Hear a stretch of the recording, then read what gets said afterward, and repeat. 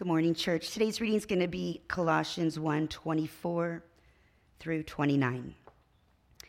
Now I rejoice in my sufferings for your sake, and in my flesh I am filling up what is lacking in Christ's afflictions for the sake of his body, that is, the church, of which I became a minister according to the stewardship from God that was given to me for you, to make the word of God fully known, the mystery hidden for ages and generations, but now revealed to his saints.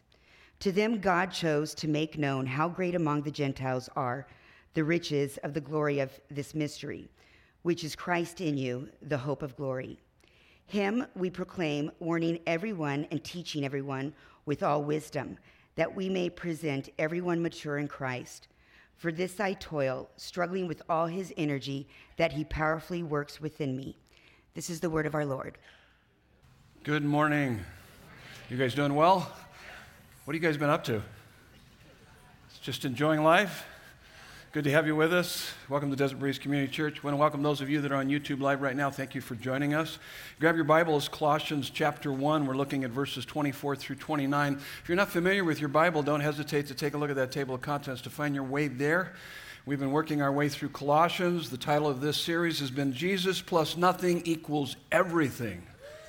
And what an amazing series this has been. No Greater Adventure is the title of this weekend's message, No Greater Adventure. I'm going to start off by asking you this question. I want you to discuss it with the folks sitting around you. And here's the question. What is your favorite good against evil movie, book, or story? What is your favorite good against evil movie, book, or story? Real quick, do that. Discuss it with the folks sitting around you.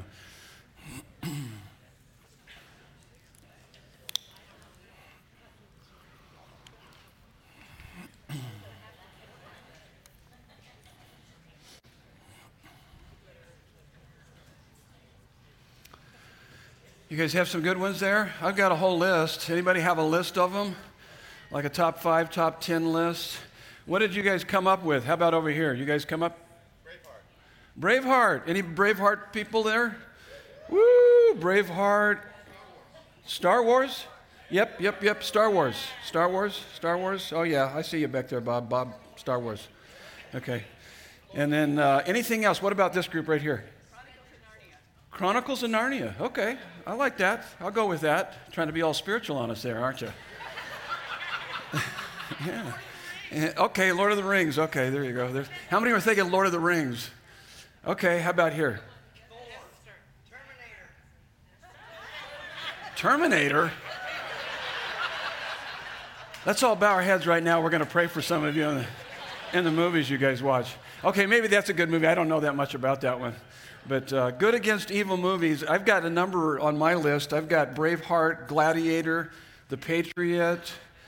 It took me a while to get used to Lord of the Rings. I'm not into all that kind of fiction, that crazy stuff like that. But there was some good against evil. How many are familiar? I was raised on Clint Eastwood. Any old Clint Eastwood movies? Pale Rider. Have you guys ever seen Pale Rider? He pretends to be a preacher. He comes back in town and cleans house, baby. Yeah. I mean, there's something about those movies. It's just like we get into them. I mean, they stir us up. Why are we so fascinated by these kinds of stories? And what's interesting is that the dark, confusing, ambiguous, postmodern movies, books, and stories are not the most popular. It's interesting because nobody said Batman or Superman or anything like that, which would fit into that category, but there's a new Batman movie just now coming out. Did you guys know that? How many are familiar with that? And so I did a Google search on that to find out how many Batman movies there have been. There's been about 25. Why? I'm trying to figure that out, but it's because those are popular. Those are extremely popular. And so take a look at your sermon notes here. Our world is filled with stories of good against evil, some king, ruler, hero coming back to slay the dragon and save the world. I mean, even in modern day stories, we have modern day stories of firefighters, police officers, and soldiers risking their lives to save people from harm. They fascinate us. You know, what do? We have parades for them. We pin medals on them. We celebrate what they've done and performing their redemptive acts, so to speak. Now, why is that? Why are these so stirring for us? Because Jesus Christ is the underlying reality under which all of these other stories point. Think about that. He is the beautiful prince, ruler, king, and hero our hearts long for when we watch those movies, read those books, and hear those stories. Let me give you a quick illustration of that, and it's from J.R. Tolkien, who wrote the trilogy Lord of the Rings. In the 1920s, he was a Christian. He wrote that in the 1920s, the trilogy Lord of the Rings. But J.R.R. Tolkien, who was a Christian believer and a professor at Oxford, had a friend, C.S. Lewis, who was an atheist. And what was interesting is that Lewis loved these old tales and myths and legends, even though he was an atheist, an absolute modern man. He believed that good and evil were relative. We were here by accident. Everything about us is the product of natural selection, and killing the dragons and rescuing the damsel stories were just fairy tales. Yet Lewis was moved by these stories. He was greatly moved by these stories.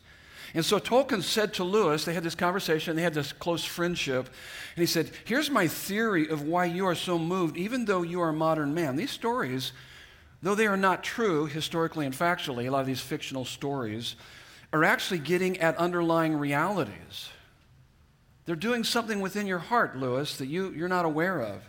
For example, all of these stories, first of all, they say that this world is under an evil spell of some sort.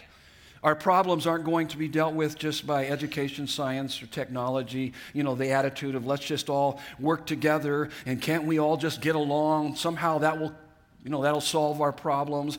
There is a sorcerer that has us under an evil spell. We know that, and these stories point to that. That's the first thing. We're under an evil spell. The second thing that he made very clear to Lewis was this. These stories point to the fact that the material world is not all there is. There is more to it than what meets the eye. That there is depth in reality. It is supernatural, not just natural. And the third thing that he made very clear is that we need sacrificial love to save us. I don't know if you notice in all these stories, there's some sort of sacrificial love. Some hero, some prince lays down their life, puts their life at risk to save those that need saving. And so he says, we're not going to be able to do it ourselves. We need sacrificial love to save us. Tolkien said, at the intellectual level, you may believe or have been taught certain things, but deep down in their heart, all human beings know that life is really like that. There's an evil spell. There's a spiritual realm. We need sacrificial love. It is why these stories move us so. And then Lewis responded, interesting story. But all the old myths are lies. In fact, Lewis said, myths are lies, though breathed through silver. And Tolkien said, no, they're not all lies. How about this one? The world is under an evil spell, but God sends his Son into the world, and he's born in the most unlikely place in a manger in a little town called Bethlehem. He takes on all the evil powers socially, culturally, and spiritually, and he goes to the cross, and it looks like evil has defeated him, and yet he is raised from the dead, and he is bringing together a band of people, and he's renewing their lives, and one of these days he's going to restore the whole world. I mean, that was a story he presented to C.S. Lewis. Tolkien says, no, Lewis responds to that story. He says, that's just like all of these other wonderful stories that point to these underlying realities. And Tolkien says, no, Jesus Christ is the underlying reality to which all of these other stories point. This story isn't just a story, it's factual, it's historical. He is the beautiful prince, ruler, and king your heart longs for to save the world. Now, all of us know the rest of the story. Through the influence of J.R.R. Tolkien, Lewis became a Christian, and he became one of the greatest Christian apologists of the 20th century. I don't know if you've ever read any of his books. I would encourage you to read Mere Christianity, pretty profound writing. And he was an atheist who became a Christian, and these stories moved him deeply. And J.R.R. Tolkien made that very clear to him, what was going on within his own life. Take a look at your sermon notes here. So when you encounter God in the story of Jesus, you get swept up into a story of such cosmic drama and beauty that you are forever changed. You become a character in and a carrier of the great story of redemption through our Savior Jesus of infinite and eternal proportions. That's the gospel message. That's the gospel message. Now, I love what Dorothy Sayers says. She's a writer. She says, the Christian faith is the most exciting drama that ever staggered the imagination of man. Now, I love being a firefighter, paramedic with Phoenix Fire. I absolutely loved it. Code 3 down the road, lights and siren, coming in and rescuing and saving and preserving and prolonging and resuscitating people's lives and protecting their property. It was exciting, it was thrilling, and it was exhilarating, to say the least. Absolutely loved it. But it didn't even come close to what we do here week in and week out. Believe me. I love that. I don't discredit them in the least. I don't want to demean them at all. I love our first responders. I love what they do. But that has to do with life and death. This has to do with heaven and hell. That has to do with the temporal. This has to do with the eternal, what we do here week in and week out. That has to do with preserving someone's physical life. We're all about someone's physical, emotional, spiritual, relational, every dimension of their life. That's what God has called us to do. And I'm telling you, there's no greater adventure than to team up with God and watch this world be redeemed through the gospel message of Jesus Christ. And so here's your first couple fill in the blanks. No greater adventure. If you are a Christian, you have a ministry, G3, and a mission, G4. You're probably, if you're new here, you're going, what's the G3 and G4? We have a 5G process here of full devotion to Christ. We're convinced when Jesus said in John 10:10, I came that you might have life and have it to the fullest. We're convinced that fullness of life and full devotion to Christ are one and the same pursuit. The more you're fully devoted to Him, oh my goodness, the more you're going to live a fullness of life unlike you've ever experienced before. And we have that 5G process. I put it on your notes there where you can see that. It starts with a genuine Christian, someone who's made a commitment to Christ and to a local church family like Desert Breeze. You make that public through water baptism. And then a growing Christian is someone who's made a commitment to the disciplines necessary for spiritual growth. Then the next G is a giving Christian, that's ministry. You begin to realize that God has uniquely shaped you to make an impact in the local church so that we together can make a greater impact in this world. And so you begin to leverage your giftings in the kingdom of God and in a local church and minister. That's ministry G3. And then G4 is missions. Man, once you've experienced fellowship with God, you want everybody you know and care about to also experience that. That's missions. That's G4. So genuine growing, giving, going, all for God's glory. And this is what you need to keep in mind as it relates to being a Christian. So if you're a Christian, you have a ministry and a mission. All Christians are in full-time ministry and on mission 24/7. Do you guys catch that? So it's not a job, it's a lifestyle, it's a calling. You know, with a job you punch in and punch out. Okay? You have a starting time, you have a quitting time. When I worked out at Palo Verde, you know, the whistle blew, everybody was working. Whistle blew, you took a break. Whistle blew, you back to work. Whistle blew, you're out of there. Job was done. This is 24/7. When you committed your life to Jesus, you entered into ministry and on mission for the Lord Jesus Christ. And that's important to keep in mind. You have, in fact, not only is this a lifestyle, but you have, think about this, you have the same power of God working in you and through you and around you that the early church had in their lives. I don't know if you've read the book of Acts lately, but they lit that world up. They turned that world upside down with the gospel message. That whole Roman Empire, through the gospel presentation, how they presented the gospel. And they were lit up with the Holy Spirit. We have the same, listen to me, we have the same Holy Spirit that was in them, in us today. Wherever you go, whatever you do, you are in full-time ministry and on mission for Christ Jesus. You bring the very presence of God with you. Think about that. Wherever you go, as you're interacting with your neighbors, when you go to work, when you're here on weekend services, when you're in your small group, when you're working out in your backyard, you're taking the very presence of God with you. You bring his healing, redeeming, loving, forgiving, reconciling, life-giving presence with you. Wherever you go. I loved, it's kind of somewhat of a checklist, although I'll recite the prayer from time to time. How many grew up reciting the Lord's Prayer in church? Anybody? And that's actually a good thing if you've got it memorized, because it becomes kind of a punch list of items that you work through. So when I'm laying in bed early in the morning, a lot of times I'll go through it. Our Father who art in heaven. I'll stop there just for a minute, think out the implications. Our Father who art in heaven, hallowed be your name. Think out what that means. And what's the next part of that as it goes? It says, Our Father who art in heaven, hallowed be your name. Your kingdom come, your... What in the world is he talking about there? Anybody have any ideas? Because I don't. No, I know exactly what he's talking about. Well, maybe not exactly, but I'm pretty close. I think what he's saying is that he wants us to invite God's rule and reign to crowd out and overpower the forces of darkness and evil in and all around us. He's saying, I'm giving you an invitation here. You can invite my power, my presence, my peace to invade the people's lives that are all around you. If you're facing someone struggling in their life with despair, you can bring hope. You can bring comfort where there's grief. You can bring peace where there's panic. You can bring life where there's death.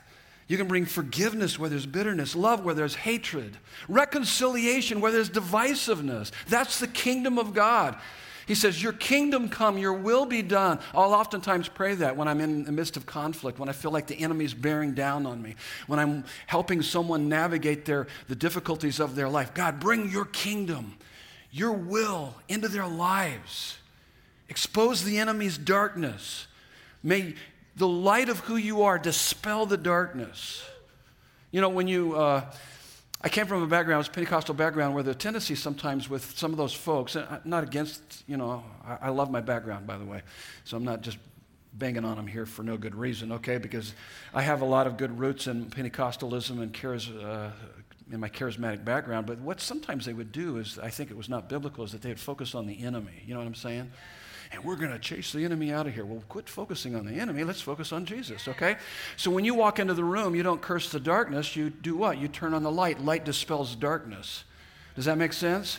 So when you feel like the enemy's bearing down on you, don't focus on him. Focus on Jesus. Turn on the light. Begin to understand who he is. Because I'm telling you, when Jesus walked in, demons trembled. Jesus calmed the storm. He healed the sick. He raised the dead. He brought life and love and liberty into people's lives. And that's what we have. We have Christ in our lives. We have the very presence of God. That is amazing what we have. I think we live, like I said last week, this was my heart that the Lord's been really speaking to me since the beginning of the year. He wants us as a church to raise our expectation, to begin to seek him with all of our heart and like we've ever sought him before. And we will find him, we will experience him unlike ever before. But I don't think we understand the potential, the privileges, the power that is available to us through Jesus Christ. That's what Paul is talking about here. Now, this is still part of my intro, by the way, okay? And so we're just getting warmed up. But let me give you a couple more verses here in Luke chapter 14, verses 18 through 19. This isn't on your notes, but you can write it down. Luke 14, 18 through 19. Jesus walks into the synagogue. He opens up the scroll to the book of Isaiah. This is what he says. The Spirit of the Lord is upon me because he has anointed me to proclaim good news to the poor. He has sent me to proclaim liberty to the captives and recovering of sight to the blind, to set at liberty those who are oppressed, to proclaim the year of the Lord's favor. Do you hear all the good that he's talking about here? That's why I'm here. I'm here for this reason. In fact, that's what he says. And he rolled up the scroll and gave it back to the attendant and sat down. And the eyes of all in the synagogue were fixed on him. And he began to say to them, today this scripture has been fulfilled in your hearing. This is it. I'm here. This is what I've come to do. Later on in Jesus' prayer to the Father in John 17, this is what Jesus says. As you have sent me into the world, so I have sent them into the world. So that's how he sent us into the world. So that when we become more aware of the people's lives that God has sent to us and around us, they're not there by coincidence. God wants to use you in a powerful way to speak to their lives, to minister to them. If they're believers, you minister to them. If they're non-believers, they become part of your missionary endeavor to try to help them to see the beauty and the glory of Christ more clearly. But we just kind of go through life kind of casually and cavalier and no big deal, and God's saying, wake up. Yes. I want to use you in a powerful way.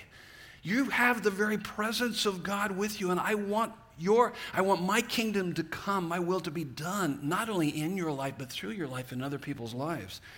So I gave you some other verses there. Let me just read a couple of these. 1 Corinthians 12, 4 through 7. By the way, the arsenal that he gives us is not only the presence of God, but he gives us these gifts. They're called spiritual gifts. You guys familiar with them? We talk about them in our DB Live. They're powerful. They're supernatural. They're supernatural gifts. God has given you supernatural gifts to be able to minister the grace of God to other people. This is what he says in 1 Corinthians 12, 4 through 7. To each is given the manifestation of the Spirit for the common good. Manifestation of the Spirit. Yeah. God wants to manifest himself to you and through your life as you minister to others. 1 Peter 4, 10 through 11. As each has received a gift, use it to serve one another as good stewards of God's varied grace. That has to do with ministry.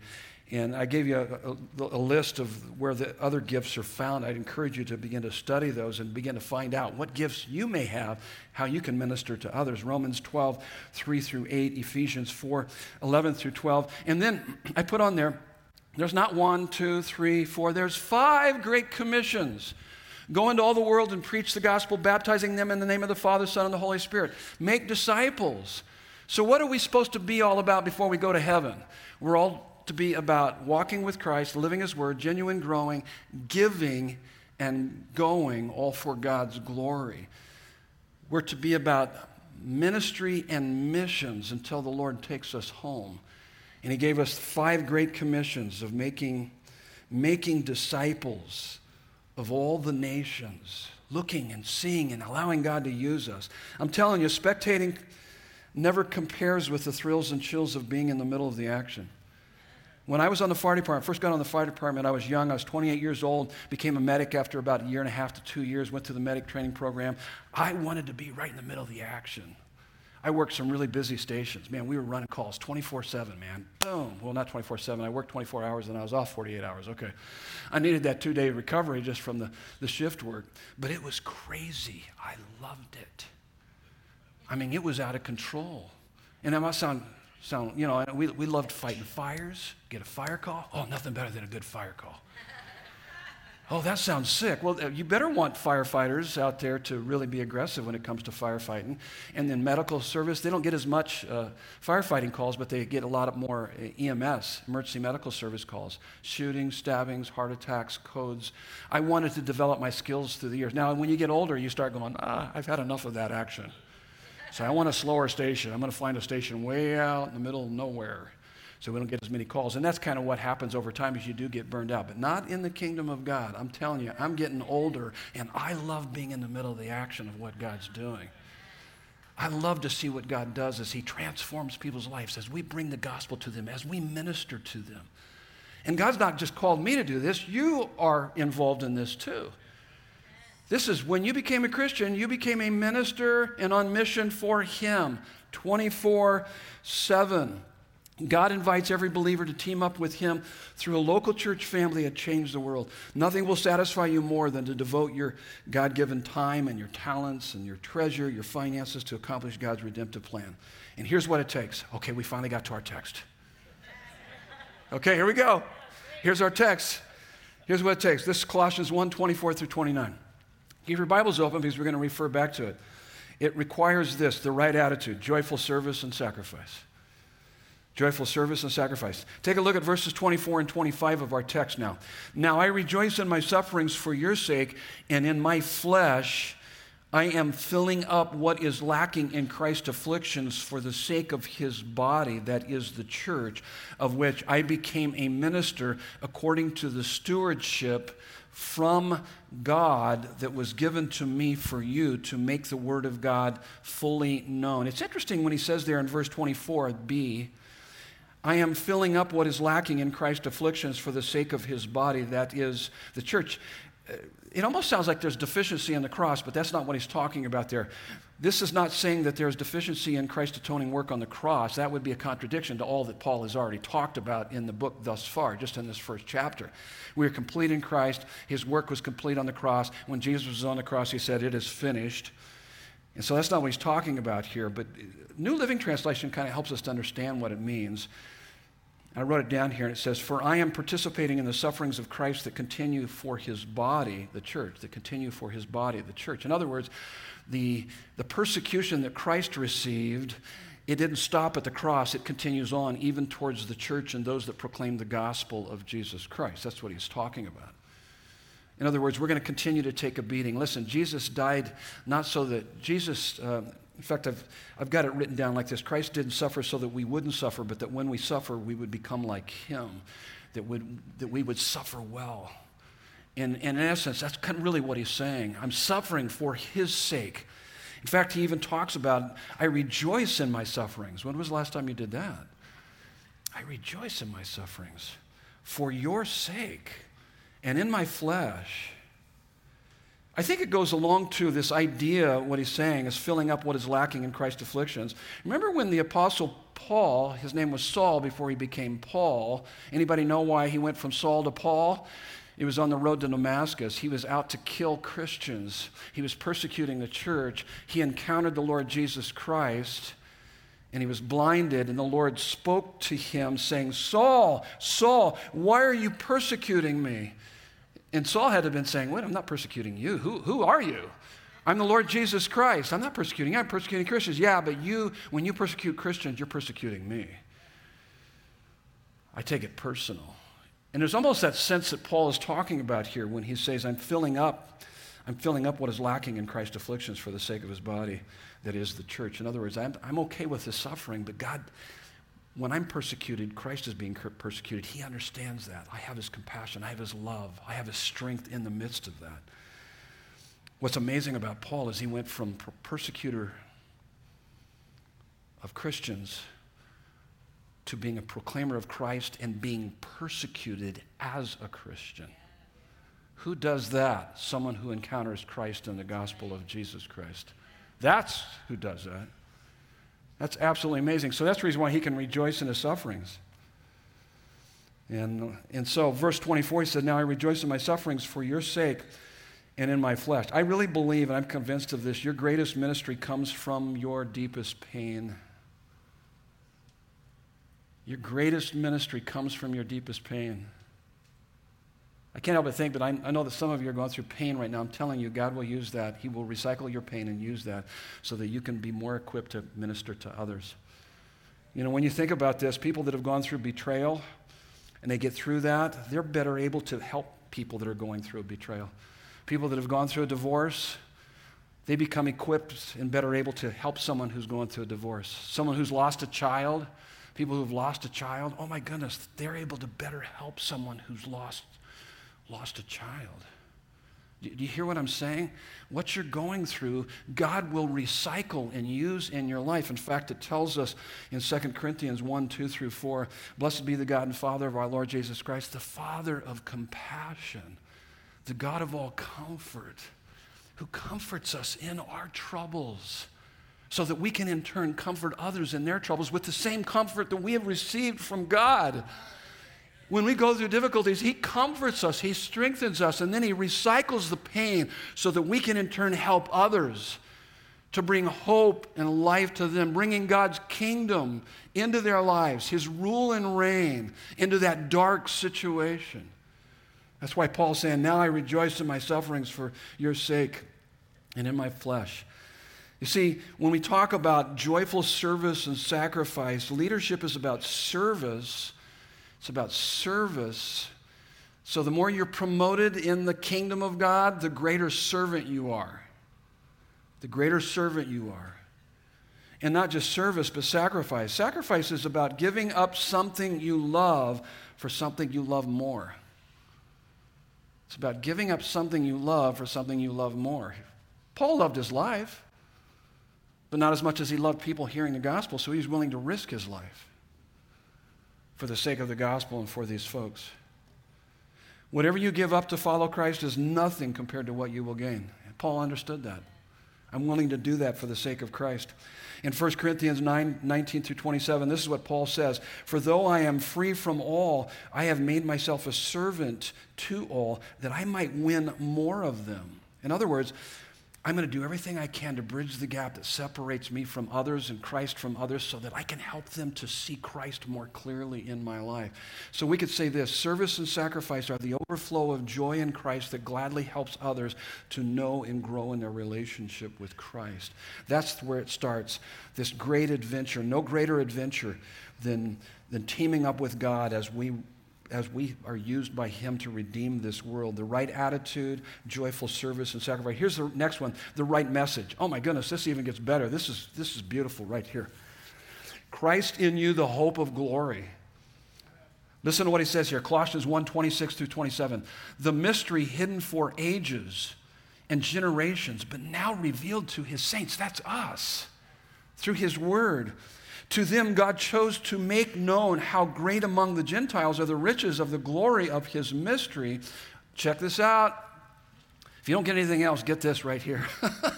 You take this with you the rest of the week, which is Christ in you, the hope of glory. Think about that just for a moment. Meditate on that. Think deeply about that. Allow that not just to be a concept in your head, but a reality in your heart. Christ in you, the hope of glory. Immediately we all think, well, yeah, of course, Christ in me, I'm going to go to heaven. Well, that's more than that. It's a slice of heaven on earth.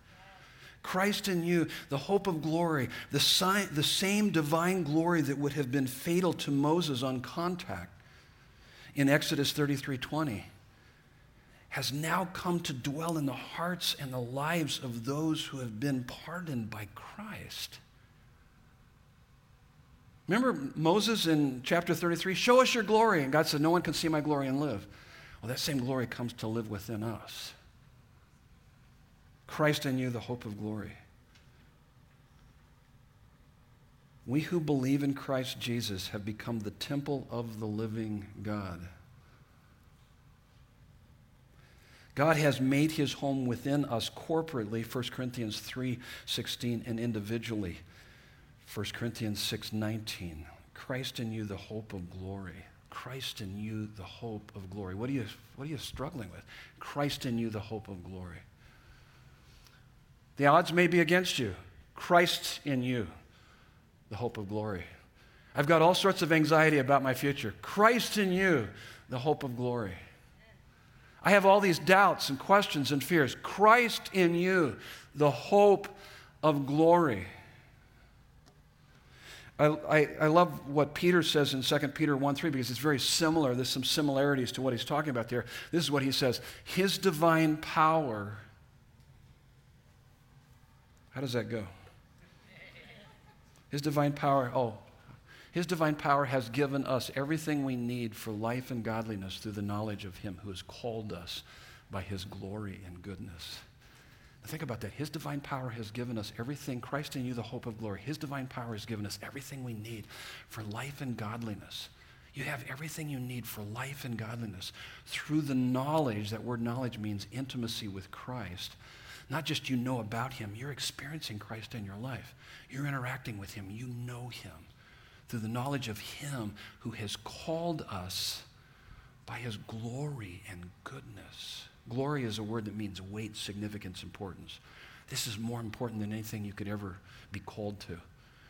Whatever job you landed, whatever happened in your life, whatever achievements, accomplishments, it doesn't compare to being called into this intimate relationship with God where you have His divine nature inside of you. Christ in you, the hope of glory. The word hope is not wishful thinking. We use the word hope. I hope that happens, and oh man, I hope this happens, or whatever it might be. That's wishful thinking. No, it's not I hope so, it's I know so. Christ in you, the hope of glory. It's confident, joyful expectation. Confident, joyful expectation. Christ in you, the hope of glory. Christ in you, the hope of knowing God and experiencing God and walking with God and being transformed by God and being powerfully used by God. That you could actually pray with someone and see things happen as a result of your prayers. Maybe either through healing or just maybe words of knowledge, God begins to speak truth into their life that they so desperately need and cling to more than anything during that time in their life, whatever it might be, that God would use you. The hope of being all that God wants you to be and to do all that God wants you to do.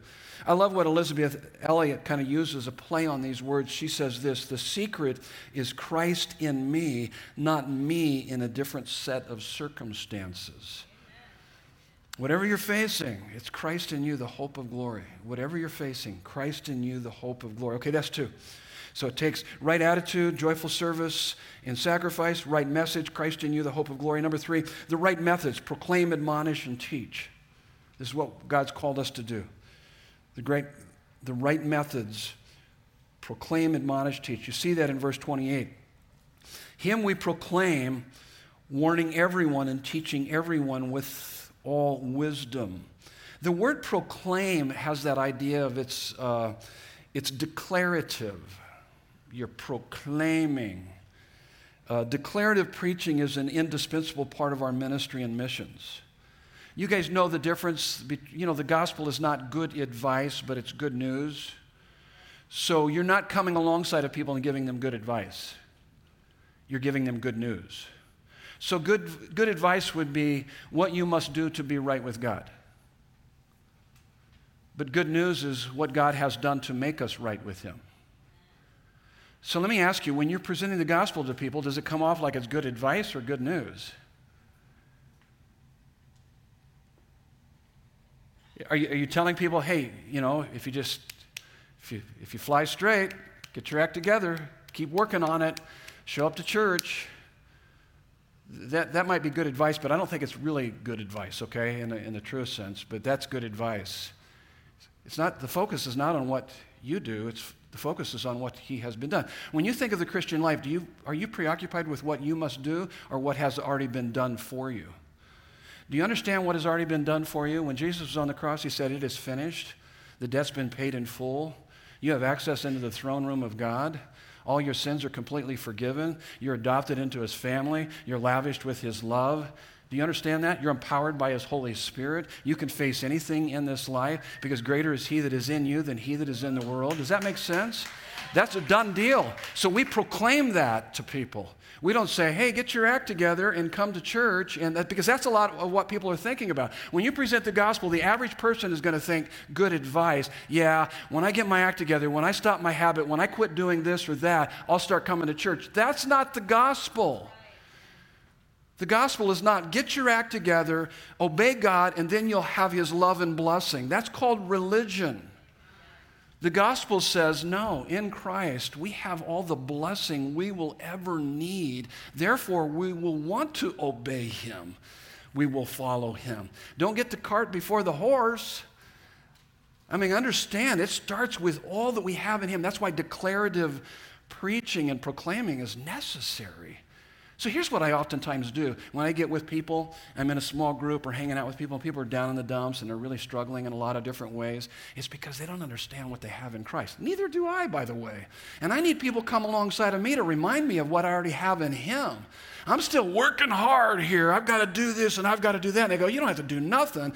Just enter into all that you have in Christ, and then out of that, then you'll be able to perform appropriately. But don't get the cart before the horse. That's called religion. It's about a relationship with God. That's declarative preaching. Do you understand what we have in Jesus? Come to Him. You have forgiveness. You have healing. There's hope. There's love in Him. There's reconciliation. When Jesus was on the cross and He said, "It is finished," He meant it. The bridge across the Grand Canyon-sized chasm that separates us from God there's a bridge. It's Jesus. Walk across the bridge and get to know Him, experience Him. Proclaim, proclaim, proclaim the good news. It's what your friends need when you get with them. They're struggling. The darkness is so dark they can't even see through it. Man, tell them about Jesus and who Christ is and what He's doing in their life, even though they can't see, and it might take days before they can. Point to Christ. Turn on the light. The light will dispel the darkness. Proclaim. And then admonish. Admonish means to caution gently. Just, man, you don't want to be thinking like that. My wife was telling me that last night. What the heck are you thinking? I'm so thankful for her. Because I was like, I don't know which end is up. And she says, no, here's what end is up, dude. Get over here. Let me help you with that. Let's focus on Jesus. Let's look to him. Oh, no, I've heard all that. I've also preached that. No, here. We need people to come alongside and help us and admonish us, to caution gently. It's like, man, that path is a destructive path. You don't want to be going down that path. That's not a good place, man. Let me bring you back. Come on. Let's get a hold of this. So proclaim, admonish, and teach. Show people how the gospel applies to their lives. I gave you some verses you can look at. Paul talks about being like a nursing mother as he's gently helping people, and like a father who's exhorting and encouraging. You know, we get so beat up by life. You know what encouragement is? It's putting courage into someone. And a lot of us go around without any encouragement whatsoever. We're discouraged. Discouraged means you're empty of courage, and that's why you can't face the issues. And all you need is someone to come alongside of you and begin to tell you about who Christ is and what he's done for you, and begin to pour courage into you. That's what we need more than anything. That's what he's talking about here. All that we have in Christ, man, I lose sight of that. I need to be reminded of that daily. You do too. You do too. Proclaim, admonish, teach. That's what should be happening when we hang out with each other. Let me give you a quick illustration here. Which do you prefer here? Do you prefer $1 billion or $1,000,000,001? Which of those do you prefer? Not a trick question. Do you prefer $1 billion or $1,000,001? If you're thinking, and you're not really greedy, you're going to say it doesn't really matter. Okay, what's an extra dollar? Would you guys agree with that? You guys, okay. Okay, which do you prefer? Jesus or Jesus and $1 billion? Some of you are thinking about how you could have Jesus and $1 billion, aren't you? I know how you are. But if you really understood what you had in Jesus, you'd say, it doesn't really matter. Here's the point that I'm making. When you understand what you have in Jesus, it doesn't really matter. If I've got him, I have all the completeness I'll ever need in him. So that's what we're trying to do when we're hanging out with people. We're trying to proclaim and admonish and teach. What you have in him is more than enough. Rely on him, trust in him, walk with him, enjoy him. Love him, help others to see him. And I'm telling you, he will work in your life in a supernatural way. We're talking about something very supernatural working in our lives. Okay, number 4, the right goal, to know and mature in Christ. That's what we want in people's lives, to know and mature in Christ. So don't focus on maturing in Christ. Don't focus on being like Christ. Focus on being with Christ, and you'll become like Christ. Does that make sense? Okay, so don't be preoccupied. Remember years ago when they came out with those, I think, was there bumper stickers and it was the whole thing, campaign, what would Jesus do? You guys old enough? Okay. Those of you that are old, those of you that are young are going, what was that? I don't know. Okay. If you're under like 30 or maybe even 40, you probably don't remember that. What would Jesus do? So the problem is with the Christian life is that we become preoccupied with what would Jesus do? What would Jesus do? What would Jesus do? You can never do what Jesus did unless you have his power within you supernaturally. But the only way you're going to get that is that you need to focus on not being like Jesus, but being with Jesus. Focus on being with Jesus, and you'll become like him. That's what we're trying to help people to do. This is what he says in Colossians 1:28, that we may present everyone mature in Christ. Now, I'm convinced that people aren't argued into the kingdom, but they are attracted. Not that you don't have good, strong arguments for your faith, but I don't think they're argued. I don't think they're pushed. I think they're pulled. There's a guy by the name of Thomas Chalmers, Scottish mathematician and leader of the Free Church of Scotland in the 1800s. And he had a sermon, it was titled this, The Explosive Power of a New Affection. Yeah. And this is what he said. He said, the only way to dispossess the heart of an old affection is by the explosive power of a new affection. Let me give you a quick illustration. It's been a while since I've used it here. I just used it in the DB Life this last week, but it's It's the illustration of my 2-year-old grandson when he was 2 years old, and he's now like 15 years old. Wow, where's time gone? But when he was 2 years old, his parents would bring him over to the house, and he knew where the toy room was. We turned one of our kids' rooms. Once the kids are grown and gone, you turn one of those rooms into a toy room, okay? From all their toys, that's what we did. And so he would go into that little toy room. I mean, that was the first thing. He wouldn't say, "Hi, Grandpa or Grandma," because he couldn't say that. But he'd just go, "Hey." And then he would cut into that room. "Never mind you, I want the toys more than you." That's what he was saying. Okay, not really. But he went into that toy room and he was playing. We were in the living room. He came out into the foyer and his arms were filled up with these cars.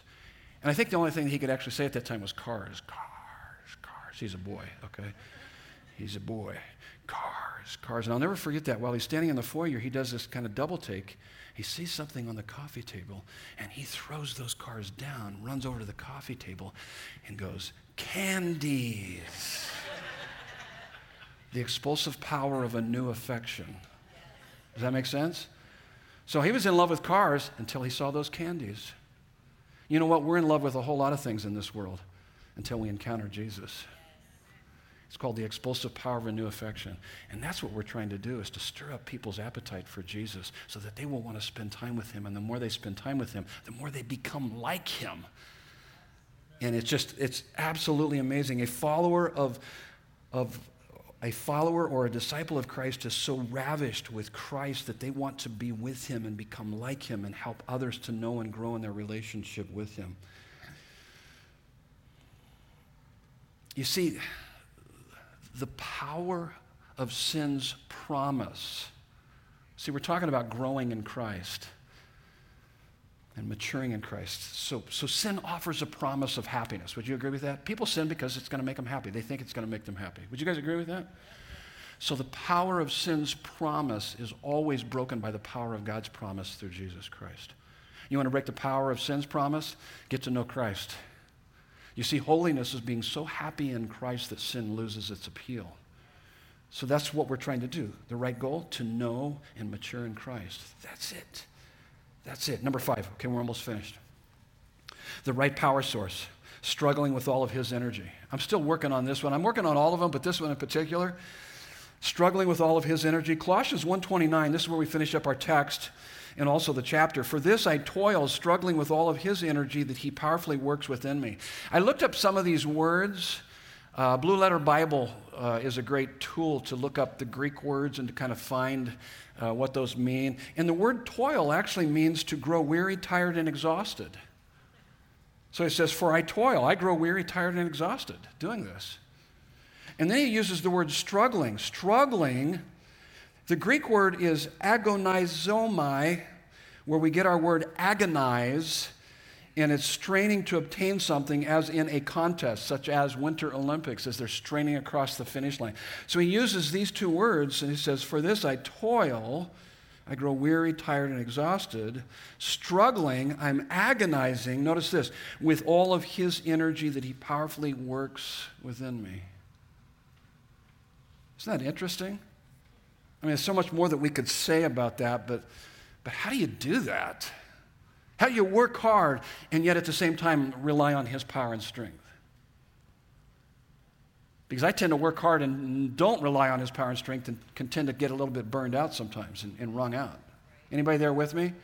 Just like, So as I was thinking about this, what came to mind obviously is Matthew 11:28-30, where Jesus says, "Come to me, all you that are burdened and heavy laden, and I will give you rest. Take my yoke upon you and learn from me, for I am gentle and humble in heart, and you will find rest for your souls. For my yoke is easy and my burden is light." He does give us responsibility. He's given us responsibility of ministry and missions. But he says, "My yoke is easy and my burden is light." So here's what I've learned through the years, and I'm still learning. Don't do more than he's called you to do. You need to have good boundaries. Don't take on more than he's called you to do. You need to be taking on something. If you're not taking on anything, that you're not being obedient to him. But what you take on, don't take on more than he's called you to do. Have good boundaries. Here's another thing. Do what he's called you to do, not for your identity, but from your identity. Continue to rest in who you are in him. Don't be doing the good things that you're doing somehow to get the approval of others. Whether you get the approval or not, it doesn't matter. You're doing it for him, an audience of one. So you do it from your identity in him, not for your identity in him. And then do what he's called you to do in his strength. I don't dare come up here on a weekend service apart from total dependency upon his power and strength. By the way, from time to time when I do that, I don't do so well. Believe me. Man, I'm totally dependent upon his strength and his power. You are too. Whatever he's called you to do, rely on him, trust in him. I mean, parents, man, nowadays parenting kids, spouses, if you're single, battling the temptations of this world, man, you need his supernatural power. Whatever you're doing, wherever you're going, you need his supernatural power. And then also do spend time with him every day to receive his strength. I have to spend every morning, man. Every morning I spend some sweet time with him just to enjoy him and love him and allow him to love on me. You need that too. So here's where we finish up. The next time you read or watch one of those stories of good against evil, some king, ruler, hero coming back to snatch victory out of the jaws of defeat just in the nick of time, remember this. Jesus Christ is the underlying reality under which all those stories point. He is the beautiful prince, ruler, and king your heart longs for. Let's pray. Would you bow your heads with me? We're going to prepare our hearts for communion here this morning. Father God, when we encounter you in the story of Jesus, we get swept up into a story of such cosmic drama and beauty that we are forever changed. And so by grace through faith in Jesus Christ, we have become characters in and carriers of the great story of redemption through our Savior, Jesus Christ, of infinite and eternal proportions and implications. We can make an impact in people's lives for all eternity.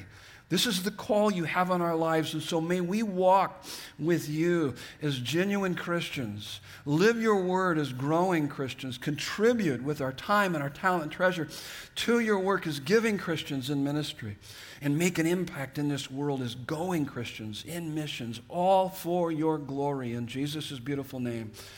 And everyone said, amen. We got 3 stations up here. Make your way up to one of the stations, grab both the cups, take it back to your seat, and then I will walk us through the process of communion this morning. So what is God speaking to you this morning? He's here. He's ministering. Do you have ears to hear what the Spirit is saying? Christ in you, the hope of glory. All made possible through the cross. These elements that we're about to take in just a moment are just the reason why we can have access to God. His divine power has given us everything we need for life and godliness through the knowledge of him who's called us by his glory and goodness. Christ in you, the hope of glory. Christ in you, the hope of glory. 1 Corinthians 11:23 through 26, for I received from the Lord what I also delivered to you, that the Lord Jesus, on the night when he was betrayed, he took bread, and when he had given thanks, he broke it and said, this is my body, which is for you. Do this in remembrance of me. Let's eat the bread together.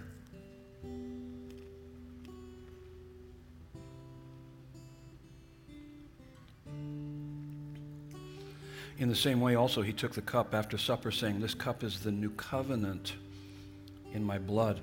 Do this as often as you drink it in remembrance of me, for as often as you eat this bread and drink this cup, you proclaim the Lord's death until he comes. Let's take together.